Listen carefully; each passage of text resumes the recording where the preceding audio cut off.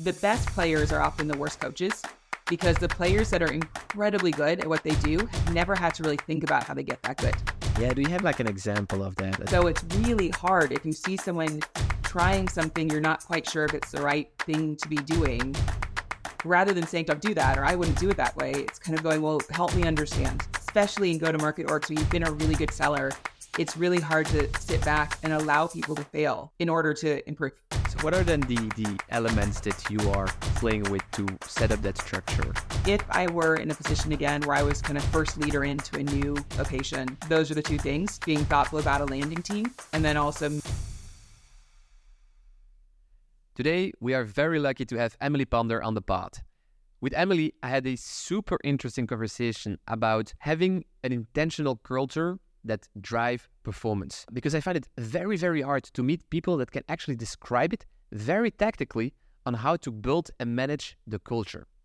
However, I felt like this was second nature to Emily. To actually quote her, this isn't the squishy stuff like ping pong tables and freebies. This is well-designed incentives plans, transparent communication, and especially in tough times, and consistently demonstrating the values you expect to see in your teams. So in this episode of the podcast, you learn how Emily goes about building and managing an intentional culture, Emily's leadership style, and a couple of mistakes she has made while leading the teams at LinkedIn and at Front. So please enjoy my conversation with Emily.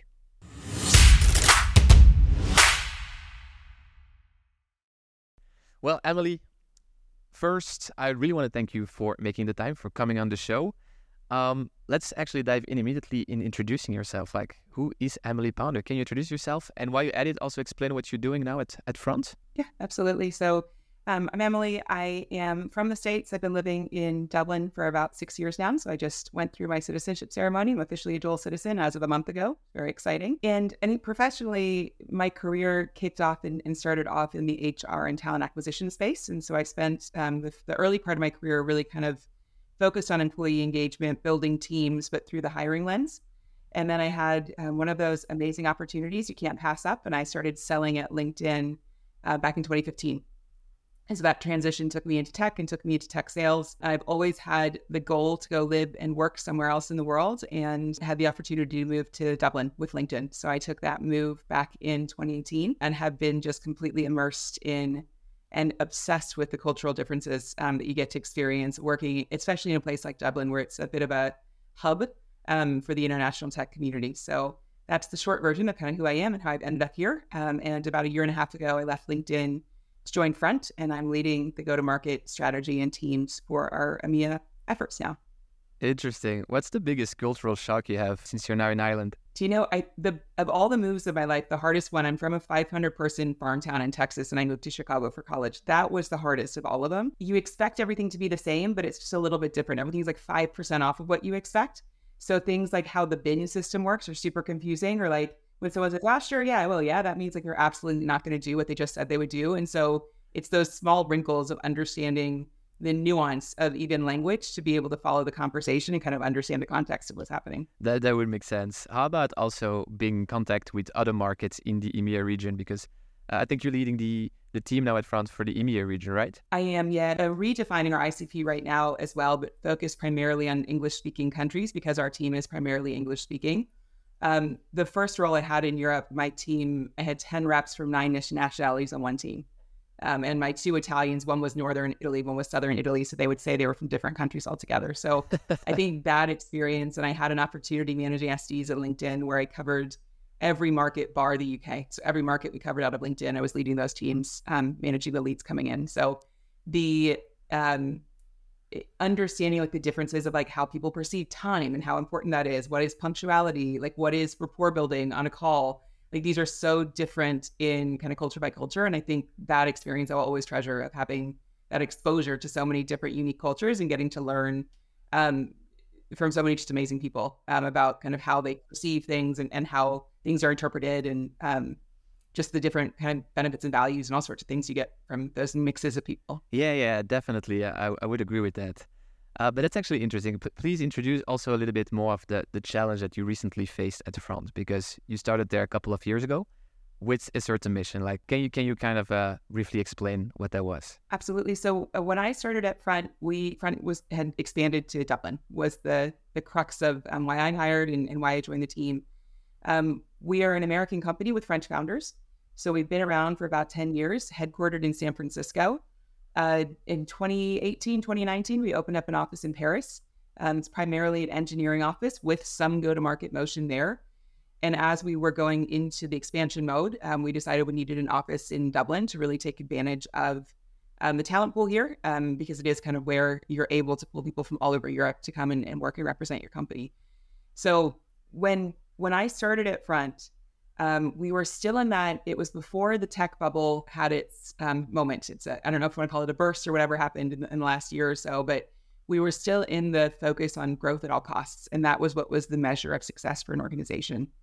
We're a Series D pre-IPO company. So we did our last round of funding in June of 2022. That put us at a $1.7 billion valuation. So one of a handful of unicorn valued companies, one of only, I think, 10 or 11 with a female founder. So it's like very exciting stuff. But very quickly, we decided to open up Dublin. We had hired ahead of needs. So we'd started, our first hire was an SD. I was here about 6 months after our first hire started. So there were no leaders in Dublin at that point. We'd hired the entire team, and then myself and another manager came in at the same time on the same day. It was such a blessing. And so we had to build an office, build a culture. But our first week we were in Paris with the team there, and our second week we were looking at office spaces in Dublin. So it really was a straight into it, and we were starting from scratch on how do you build a culture and how do you build an office when we're physically, I keep saying we're literally and figuratively on an island over here. We're so disconnected from headquarters in San Francisco. We don't have any hours of business overlap. So how do we make sure that we're being connected to the overall organization, and we're able to represent kind of the European point of view, and we're able to get the support we need, but be able to add value to the company at the same time? Maybe to start off with the statement that you said, we had to grow at all costs. And then all of a sudden you had to shift because of the economic situation. What of impact did it have on you guys? I mean, it was a huge impact. And I think every company in our situation kind of went through this same thing. I think most pre-IPO companies had to kind of take the medicine and understand the shift was from, growth was the measure of success. That was what would build your valuation. And that moved to sustainable growth and moved to the focus on profitability, which means the idea of we're going to double the size of the team in the next 12 months, just doesn't make sense anymore. So it's looking at slower, more sustainable growth now. And so we've gone through layoffs, we've gone through resizing, and we have retooled the team to be more sustainable in how we're looking at growth overall. Smart frugal is the term that we use. We're being quite efficient with how we're spending now. And I think it's the right thing for the business, quite frankly. We're in a really healthy place. We've got a long runway as a business where we've made the right choices. But when a whole team's new, and very quickly, you're having to reduce the size of the team. You're having to shift the focus of the team. That is when we talk about the need of having a culture that drives performance. I think that has really stood to us, and some of the choices that we intentionally made early on is what has helped us navigate through this and to be able to continue delivering and keeping the team intact. We haven't seen any voluntary attrition throughout this whole period, and we're seeing really positive signs of rep performance as well. That's impressive. Because also to circle back to something that you said earlier, you had to build a team, but it wasn't really clear where to start. You had a team in San Francisco, all right, you had some engineering team in Paris, but then you have to make it happen in Dublin. So how did you guys try to find a way to navigate that chaos, things that you could, get your hands on in terms of finding a playbook or having the right conversations to be able to construct that team? Or was it just by actually doing it that you discovered, the best way to approach it? Yeah, we were in a unique position in that our team in the US had made a lot of the hires before the leaders were hired in Dublin. So the team we have today, there's only one person I've hired. Everybody else was here because the plan was when I started, we were going to be hiring more sales leaders in Dublin. We were going to be hiring more reps in Dublin. So we were getting good people where we could get them and figure we'd build in the rest. And then everything came to a slowdown. So we paused hiring. Then we kind of restructured the team from there. And so the real challenge was, how do you take a team that has been working remotely? We had some of our team were reporting to people in San Francisco. Some were reporting to someone in Paris. Some were reporting to somebody in Chicago. The team weren't getting together. There was no community within Dublin. There was no physical office space. The only time that team was getting together was when someone came to visit from the US. And so the people were there. The challenge then was, how do you take these individual people and create a team that can learn from each other and who can really benefit from the knowledge of one another in order to lift the overall skill and capabilities of the entire group? So let's talk about that, because I'm sure that this has a lot to do with the, how do you call it, the zero regretted attrition. I like the term. It's probably because I specifically bumped on the regretted, but that just means that it's nobody that you wanted to see leave that also hasn't left. Is that what it means? Yeah, we haven't had voluntary attrition either. So nobody's left on their own. We've had restructuring, as I've said, but of the team that's here, the team has chosen to stay with us, which has been a really nice thing. What do you guys do so differently or so well or so that actually worked for France? What can you share? Yeah, it's like the little bits of magic, right? It's hard. And I think when you talk about culture, it's one of the hardest things to make real. It's something that people tend to think about it as this thing that has happened, or you think about like the free meals and the ping pong tables, and like those are benefits and perks. But the culture is really, how does it feel when you come in to do your job every day? Does your manager trust you? Do you feel like you're contributing to the overall business? Or do you feel connected to the business as a whole? Do you feel ownership of your own success? And these are the things that it takes. It's intentionality that it takes to build stuff like this. Because I think if you're not thoughtful, you come in and you just start doing, but it takes some foundational groundwork to be able to think through what are the structures we're setting up that allow people to feel confident that we've got a game plan for their success. How do we make sure they feel supported in the work that they're doing? How do they make sure we know that we're on their side, we're pushing them to be more successful? So getting into the how of that is the really hard part. But I think when people talk about culture, it just is assumed it's happened somewhere. And I think that's a mistake a lot of leaders make, is not realizing it is their job to intentionally build that. And there are lots of small decisions that add up to a consistent culture. I think, trust is consistency over time. It's one of those things I've heard once and I've said it a million times. And as a leader, you're building trust. And as you build that stability, the team has a strong foundation on which they can grow. And then you're able to ask more of the team. You're able to push the team if that foundation is stable. So what are then the elements that you are playing with to set up that structure? I think one of the big things, being the first in as a leader, is just figuring out how your personal values align with the company's values. And I'm very lucky in Front. I was very lucky in LinkedIn in that the values of the organization are really aligned to how I work. So things like low ego and transparency. But then you also have the cultural element of how that's interpreted in the markets you're working in. So an example of this within LinkedIn, like open, honest, and constructive communication was one of the big kind of tenets that we talked about. Well, Irish communication is like the least direct form of communication. You don't just say it, you'll kind of say around it oftentimes. And so what I would hear is people saying, well, they say open, honest, and constructive, but what that means is they want us to do this. Whereas in the US, you're like, this is how we operate. So I think understanding and taking the time to think through the cultural interpretation of how things are being interpreted, and then how can you authentically live those values in a way that aligns with the company, yes, but is something that you can then kind of be the example of on an everyday basis. Being very aligned on the definitions. I think that specifically in the EMEA region, where you have those different cultures, different languages, super, super important. That's a good one. And I've learned to communicate with folks who are from different cultures in this. Here's what I'm saying. What have you heard? Okay, this is what I've said. Now repeat it back to me. So in a very, not at all in a condescending way, but just understanding that everything will be interpreted through a cultural lens, that communication is a two-person sport. And so making sure that what the intent of what you've said is what has been understood is really important. And so when you're taking the nuance of like a cultural element, which is something we feel and experience, how do you make sure that that's being interpreted the same way? So I think it takes a lot of kind of authenticity. And as a leader, you've got to make sure you're very clear with yourself on what are the values that are important to you, and that you're very early on communicating that to your team. Just like you said, like culture is not a very tangible thing. So it's very hard for a lot of people to have like a same level of understanding of what culture means. I think that's, to your same point of having the right definition for the same terms. To me also, culture is about having expectations on behavior.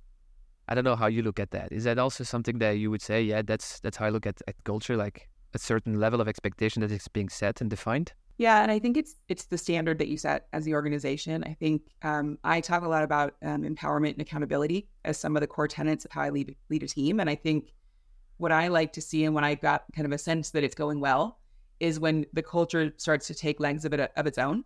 I think when you are able to make people feel and give them the freedom to take ownership of their role. So as an example of this is I don't want to be on a call with a rep showing them how to sell over and over again. I want to teach them the framework. I want to give them feedback. I want to challenge them to think about what they're doing. I want to see them be successful. I want to see them fail, and I want to coach them through the failure. But when you allow somebody the grace to learn, the success is theirs, the success isn't yours. And when you start to see the confidence build in a team, I think, competence leads to confidence. So you've got to make sure the team knows what they're doing, understand what the product is. How do we talk about this product? What problems does it solve?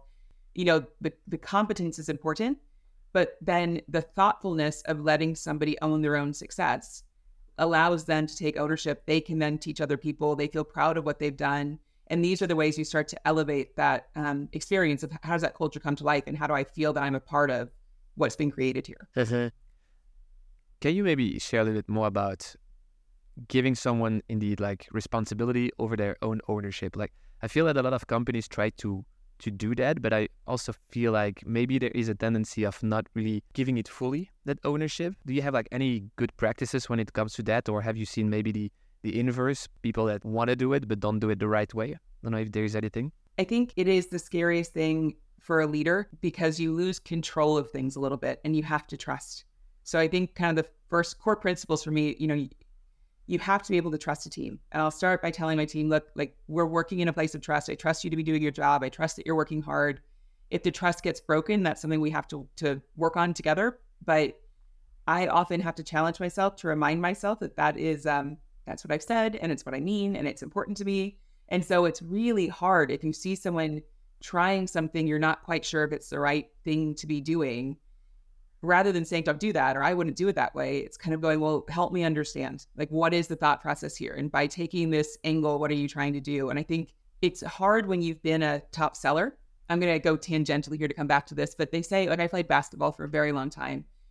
The best players are often the worst coaches because the players that are incredibly good at what they do have never had to really think about how they get that good. And I think when you move into a coaching role, your job is to understand the mechanics of the game and to be able to understand the pieces that get to greatness. And so I think making that switch for a lot of leaders is hard, especially in go-to-market orgs where you've been a really good seller. It's really hard to sit back and allow people to fail in order to improve. But it's by giving them that space that they have the ability to actually be successful and actually feel the ownership of that. And that's a really hard mentality shift to go through. Yeah, no, just like you say, it's a completely other set of skill sets at first. And indeed, you want people that can bring from a B to an A plus in terms of sales. You don't want the A sales that just takes it over. No, for sure. Hi guys, have you heard anything fascinating yet? If so, please share your learnings on LinkedIn. That way we understand better what you value, but at the same time, you're also providing value to your network. All right, let's get back to the interview. I'd also say another tactical piece of this that we often don't think about is the incentives that we set up for our teams and how those incentives drive behaviors. And I think understanding the way that reps think allows us to really set up incentives. One of the things I say all the time is we just can't create situations where we encourage reps to lie to us. And it sounds very straightforward, but sales organizations do this all of the time. And I think we like to think that, sales reps are going to be doing what's best for the business overall. But if we're paying them in such a way that what's best for the business and what's best for them kind of branch off from each other, we're going to create a situation where the behaviors that we're incentivizing, the culture we're creating, is to say one thing, do another.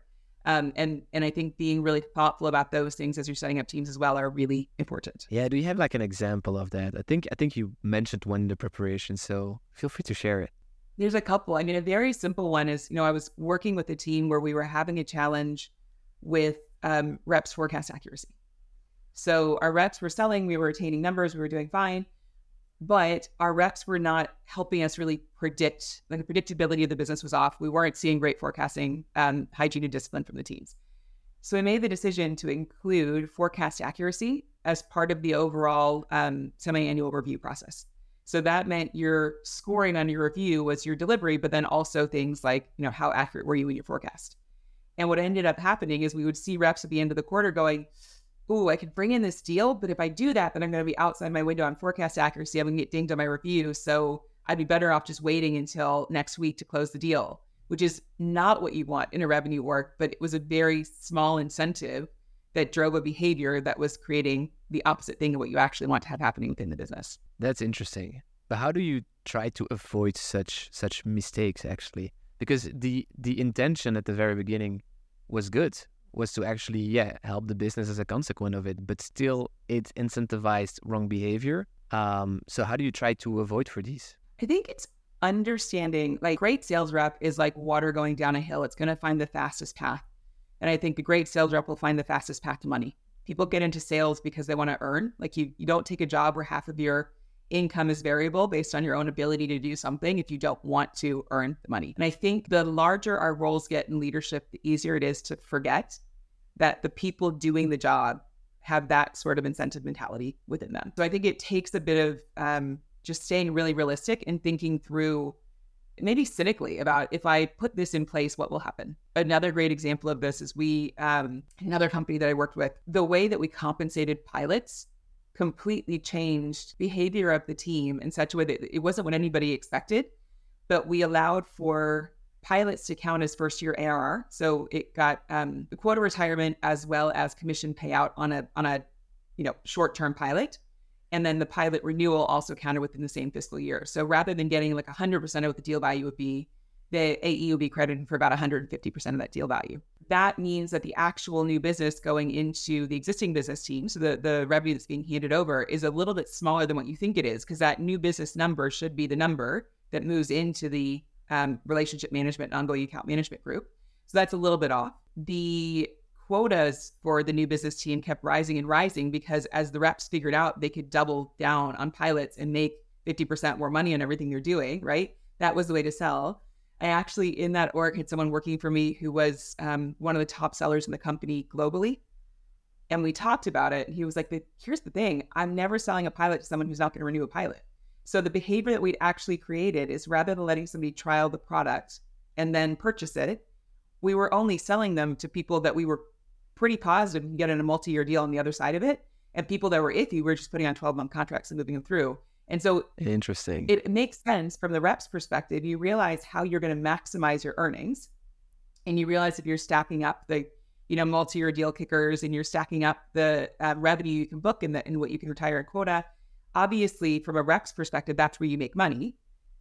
But what we didn't think about was the fact that it's going to have all these downstream consequences on, how renewable are these 12-month contracts we're putting through, and people who really actually should be trialing us before we commit to contracts are not getting the opportunity. So I think it's things like that where you kind of have to go, hang on, if I were selling, what would I do here? If I were trying to maximize cash, what would I do in this situation? And I think you have to challenge yourself to think that way and slow down and take that step. No, yeah, super, super interesting, super good example.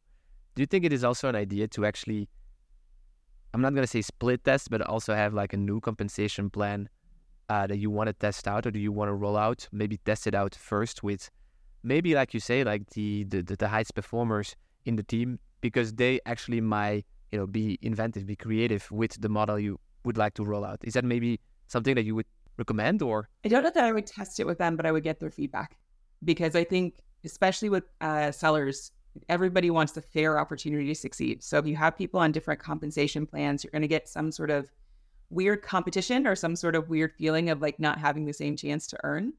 But I think if you're able to establish that trust, so I'm not asking you these questions to understand what what could go wrong. I'm kind of asking to help you get a new perspective. And if you can sit down and have that conversation, and your rep trusts you enough to be able to be honest with you, it allows you to get to a place where you can get that perspective without having to, get your finance team to agree to a certain set of, comp plans and those sorts of things without being sure it's what you want to roll out. Yeah, I think that would be like a good thing indeed, to just have that conversation with them, but not split the team for that. I can also imagine that the role of the leader when you're trying to build like a high performance culture, like you did at Front, is like super, super important. So I think you already kind of touched on it a little bit, but can you explain like how intentional were you about creating and preserving that culture?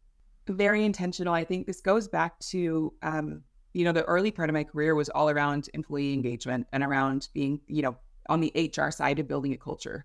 And you're kind of on that side of the business, you're coaching leaders on how to do it. And now I am the leader, right? So you're kind of going, how do you apply those lessons you've learned over a career to be thoughtful about how you come into a team? From the jump, I kind of talk to my team about what they can expect out of me and what I expect out of them. I operate in this mantra of, there should be no surprises. I think people want to be able to come into work and understand what they need to do in order to be successful. And they want to know how they're being measured. They want to know what's expected of them so that they have a chance to succeed. And if you're always moving that goalpost, it's really hard for them to optimize for what you need them to do. So I think one of the things I'll say all the time is you've got to slow down to go fast. You've got to really slow down and think about, if I take this set of actions, what will happen? And I think as a leader, thinking, a quarter or two ahead of where you are, thinking through what are the habits I want my team to build now so that you're able to, again, set those foundations that you're able to accelerate when it's time. I like what you said, that's really thinking, what are the habits that my team should actually try to build? Hi guys, on May 16, 2024, we are hosting the We Are Sales Conference. Our ambition is to make this event Europe's best and largest conference on sales leadership, where we learn, discover, and debate cutting-edge practices by leaders who have been there, done that. Again, May 16, 2024. Make sure to block the date in your calendar. All right, let's go back. Can you go a little bit deeper on that? Like, what are the habits? What exactly are the habits that you're trying to look in your team? Yeah, like from a revenue side, I think we are relatively new in Europe and we're figuring out how to sell here. So what I want is a curiosity. I want people giving feedback on decisions we're making. I want people sharing what they're seeing in the market. So I think creating a scenario wherein it is easy and regular that we're sharing those sorts of insights is really important. And so being thoughtful about how do you then structure a team meeting, as an example, so that you have space on a regular basis. You're asking those questions on a regular basis. You're celebrating people who share difficult feedback to share. I think those are the sorts of things that can reinforce. It's not a one-time thing. It's not an email saying, what do you think about this decision we've made? It's how do we enable the conversation? And as a leader, are you willing to hear someone tell you that you've been wrong and you made a wrong decision? And how do you take that, listen to it, ask the questions to understand that, and then implement changes based on that? Look, I like that. And I also asked that question because, again, to come back to my definition of culture, like expectation of behavior, I think that creating those habits is also somehow, coming back to that point of creating an expectation of behavior. And also because I also think it was funny to talk about compensation and remuneration, because it's about incentivizing behavior. To some extent, we could also say it's an expectation that you're trying to set up. And add into that as well, like there are pretty core things to a revenue team. So like outbound prospecting as an example, where when we talk about behaviors we expect, like I need my team to be prospecting, regardless of leads coming in. And we've seen significant increase in like rep productivity on the outbound prospecting side, and the outbound generated pipeline is increasing quarter on quarter from the team in Europe. But it's because I think we're kind of encouraging the team to take that ownership and to think about, here's the book we built. Like, where are you finding honeypots in that book? Where can you expand a little bit? Where you can take a tangential step to find more opportunity? But then we're also taking the team's feedback on, I need more of this content, or this is the question I keep getting. How do we make sure that we're able to speak to this thing? And so we can use that feedback effectively. And I think we talked earlier about how do you make sure the team feels ownership? It's when they raise something, it's taking it seriously and being able to discuss that with them, or tell them why it's something you're not going to take seriously or you're not going to action, but valuing those inputs so that then as we start to see more success, they know they were a part of building that. And I think that's the piece that gets people kind of sticking around. How do you actually test if you have like a solid, good culture in place? I know that you also came up with actually a couple of metrics. Maybe it's also worth mentioning them. But also, is that how do you kind of evaluate if we have like a strong, solid culture? The most important thing and the hardest thing to measure, I think it's both of those things at the same time. We do an employee voice survey on a quarterly basis, and what we see out of Dublin as a whole. So, I have direct reports here, and we joke, I have a lot of people I step manage here. So people whose direct managers are in other offices, but the day-to-day of working in Dublin is kind of relying on myself and Leisha and the way we've set up the culture there. So what we see pretty regularly is that questions around, I feel like I belong at the company, I feel like I belong at my team, are generally higher than the overall company average. Questions around feeling connected to the mission of the company are generally above the company average. And so I think these sorts of measures are really helpful in understanding that the way people are feeling about their connectivity, their ability to create impact is going in the right direction and is a positive marker of their feeling of connectedness to the business overall. We're also seeing in Europe overall increase in ARR. So the deals are getting bigger. Of the 10 largest deals we've sold in Europe by ARR, the 2 highest have come out of Dublin in the last 12 months, and 7 of those 10 are out of Dublin as well. So we did have a team selling. Now, it's hard to attribute that all to culture, right? Because we've evolved as a team. We've done a lot of kind of work as well, but we are seeing these positive pieces where you get those wins and it kind of all culminates together between the skill building and the culture and, defining ICPs and all these pieces that play together. But I think the wins, you chalk up to the culture for sure. Mm-hmm. No, that definitely plays, it all plays together, that's for sure. How do you try to also kind of preserve the culture? Meaning that if someone does something that, is not really according to the culture, or if you see something that you wouldn't actually want to see, like how do you try to, make sure that you pinpoint to that? I think you have to talk about it. I think one of the leadership things that I've heard over my career that has really stuck with me, at LinkedIn, we talked a lot about compassionate leadership and really determining like what is sympathy, empathy, and compassion, and they're very different things. So the analogy that we use to talk about it is if you're walking down the street, someone's got a giant rock stuck on their leg, they can't move. If you're being sympathetic, you're going to sit next to them and tell them, you're so sorry this has happened. This is such a terrible thing. If you're being empathetic, you'll lay down and go, oh my gosh, I can imagine how much that would hurt. If you're being compassionate, you'll probably walk right past, get a tool to get the rock off of their leg. So it looks like the colder option, but it actually solves the problem. So I think when you think about compassionate leadership, it's being able to address those challenges head on.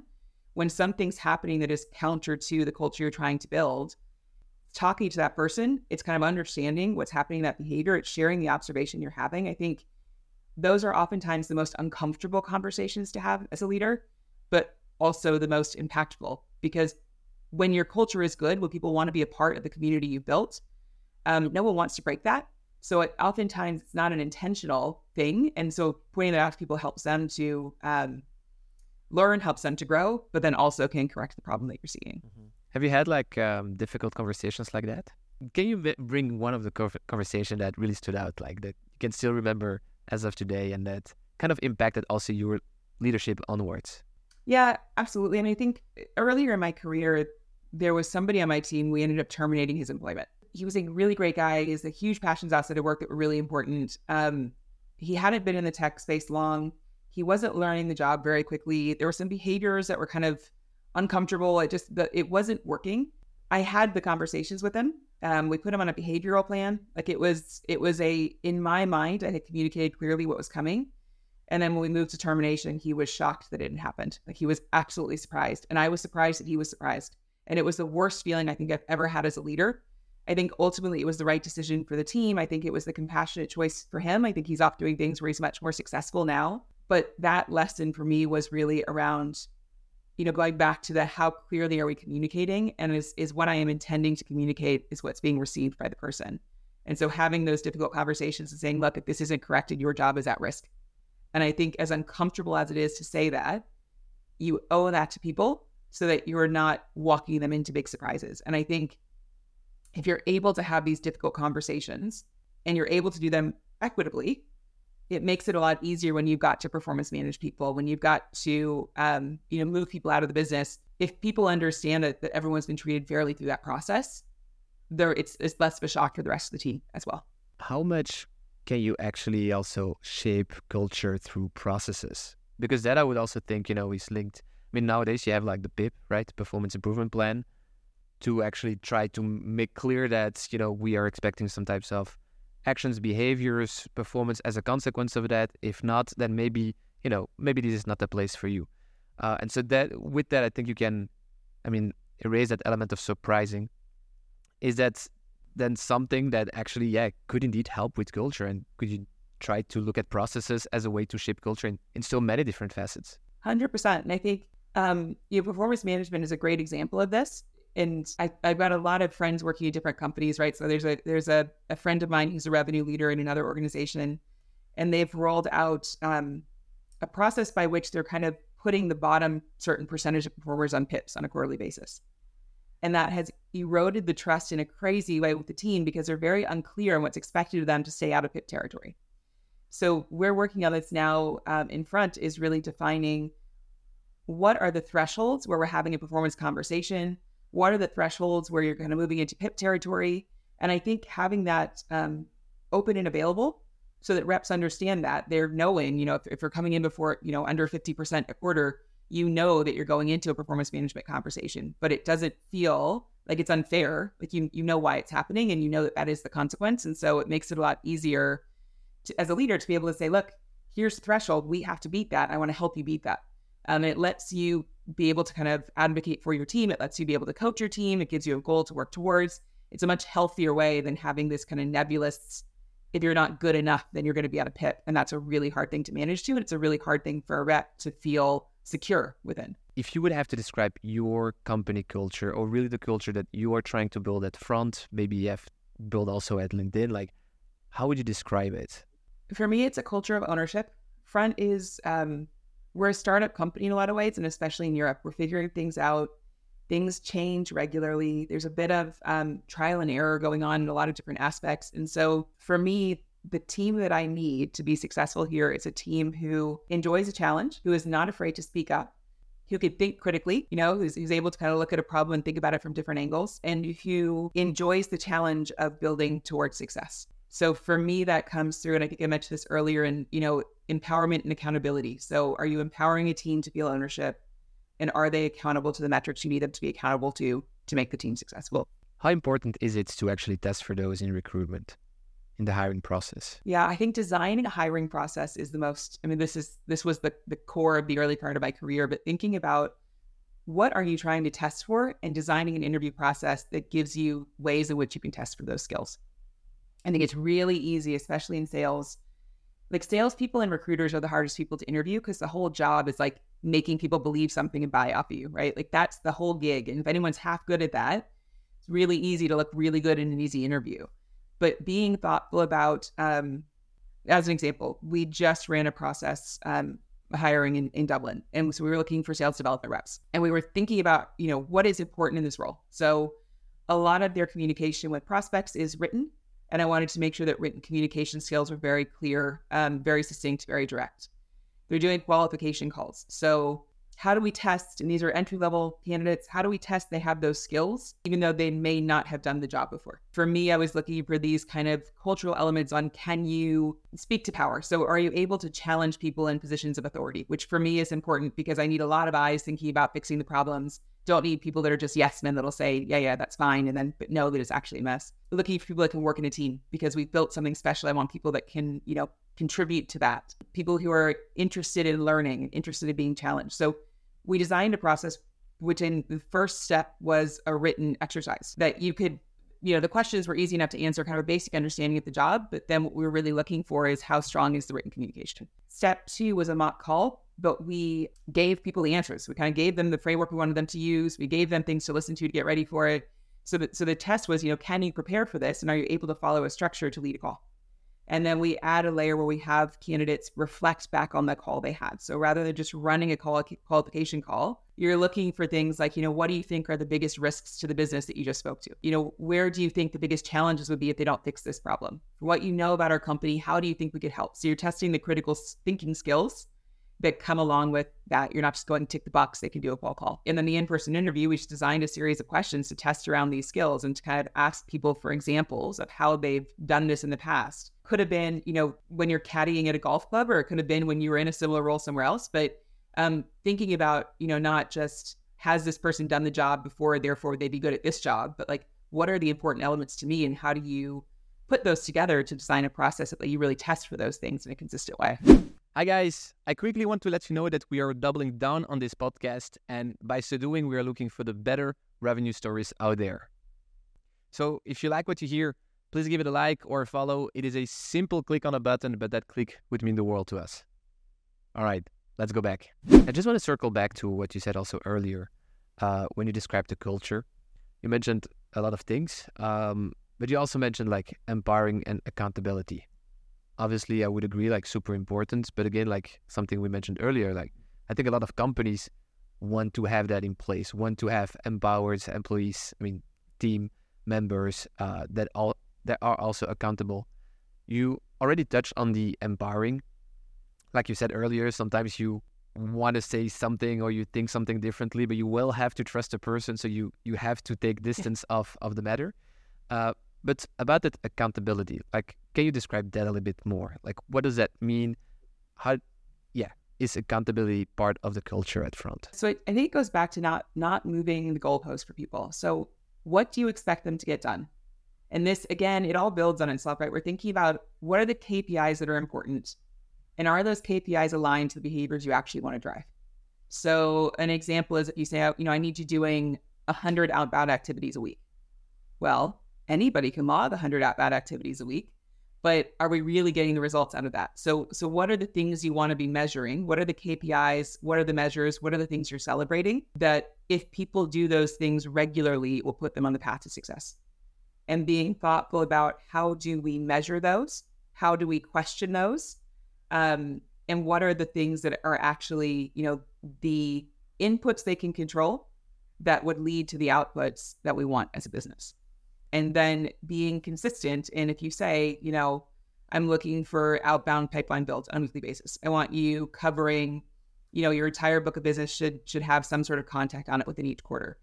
Making sure that you're following up on that. So you can't say it once and expect it to happen, but like, how are you reporting on that in weekly team meetings? How are you reporting on that at the end of the quarter? How are you celebrating people that have done it really well?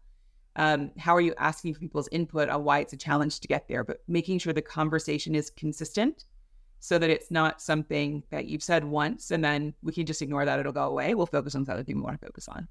Yeah, I think that's just a standard thing when it comes to culture. I think repetition, you cannot ever repeat something enough, thinking. So I think so. For sure, that's an important one. I would also think that in sales teams where you have that drive, that competitiveness inside the team, it's not always easy to create like a culture of transparency where everybody can share his win and losses with one another. So how do you try to make that happen? You've got to set up systems where one person's success does not lead to failure for another person. And it's being really thoughtful about things. How do you route leads? How do you route opportunities that are coming in? How do you ensure that everybody has an equitable chance at being successful? How are you transparent about that with the team so that they have a chance to question it if they don't agree with it, but they also understand, it's always going to be a little bit of luck of the draw.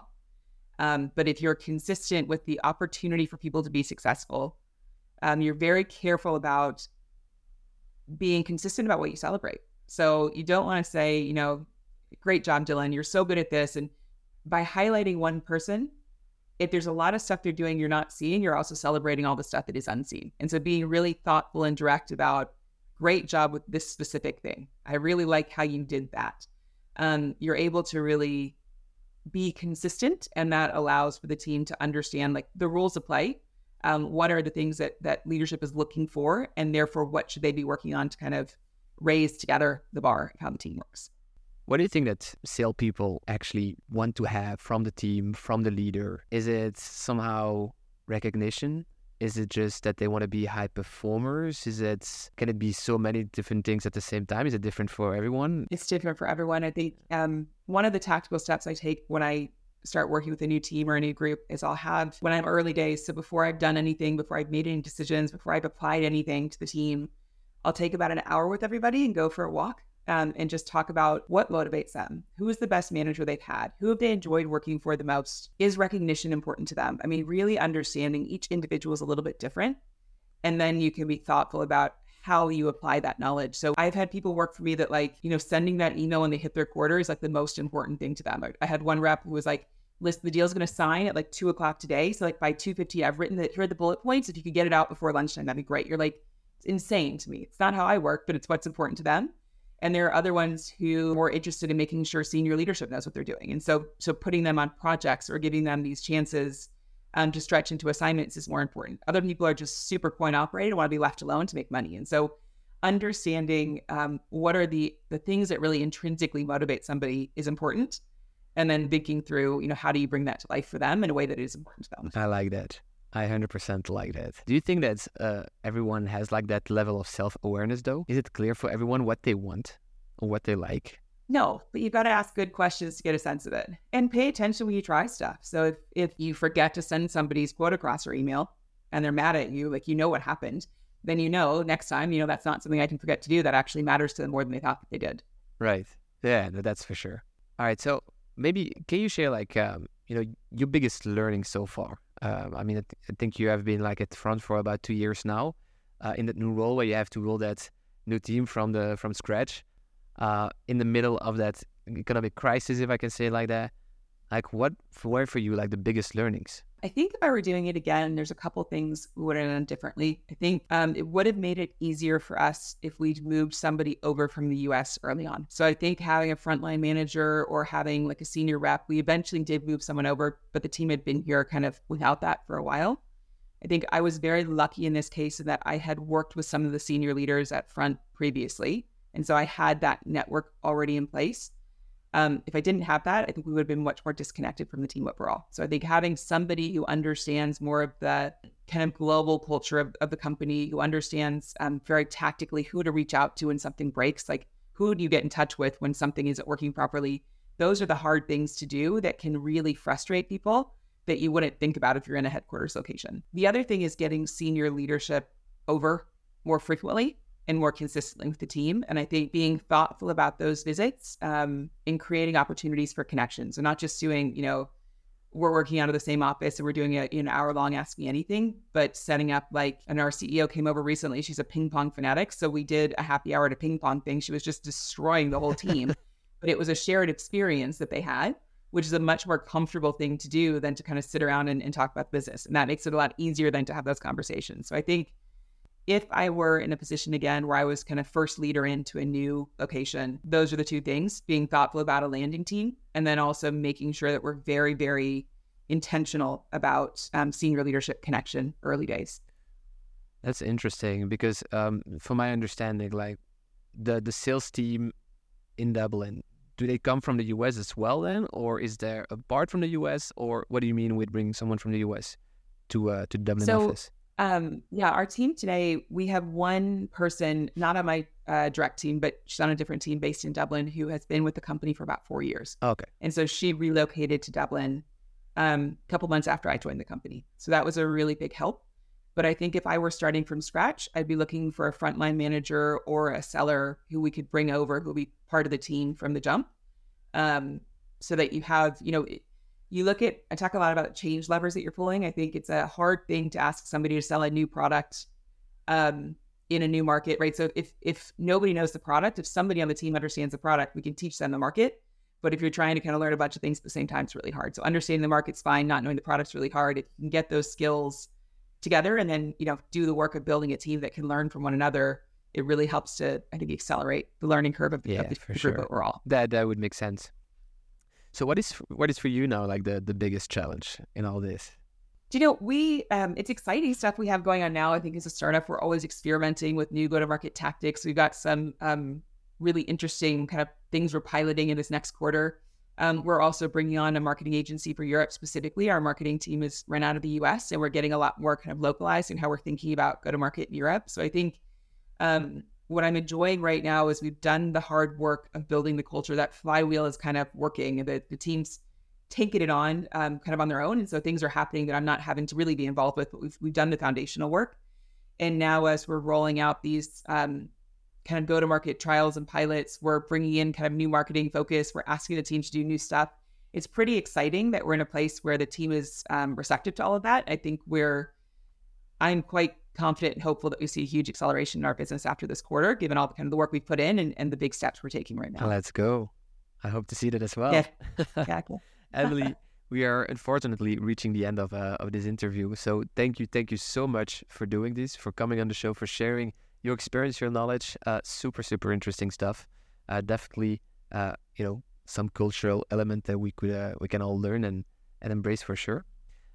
Is there a way that you would like to use this platform for? Maybe you want to do a call to action for Front, for yourself, anything you want to use this platform for? Yeah, I think we are always networking and talking to folks. We're not hiring right now in Dublin, but we will be hopefully soon enough. I think also, I'm always looking to connect with other sales leaders who have done this international journey, who have kind of played the role of a voice of Europe to other folks. So I think for us right now, we're focused on selling, focused on kind of working with our core ICP and really building the skills and competence of the team and making sure we're being thoughtful about taking in all the learnings we can to make sure we're doing this in the most effective way. Awesome. So it's Emily Ponder, and probably on LinkedIn will be the best way to connect. Exactly. Yeah, absolutely. Awesome. Well, Emily, once again, thank you so much for coming on the show. And I wish you nothing but the best with Front. Thanks, Dylan. So nice to talk with you. Take care. That's it. We've once again reached the end of an episode. I just really appreciate you all spending the time. If you like what you heard, don't forget to subscribe to the podcast. And until next week with a fresh new episode.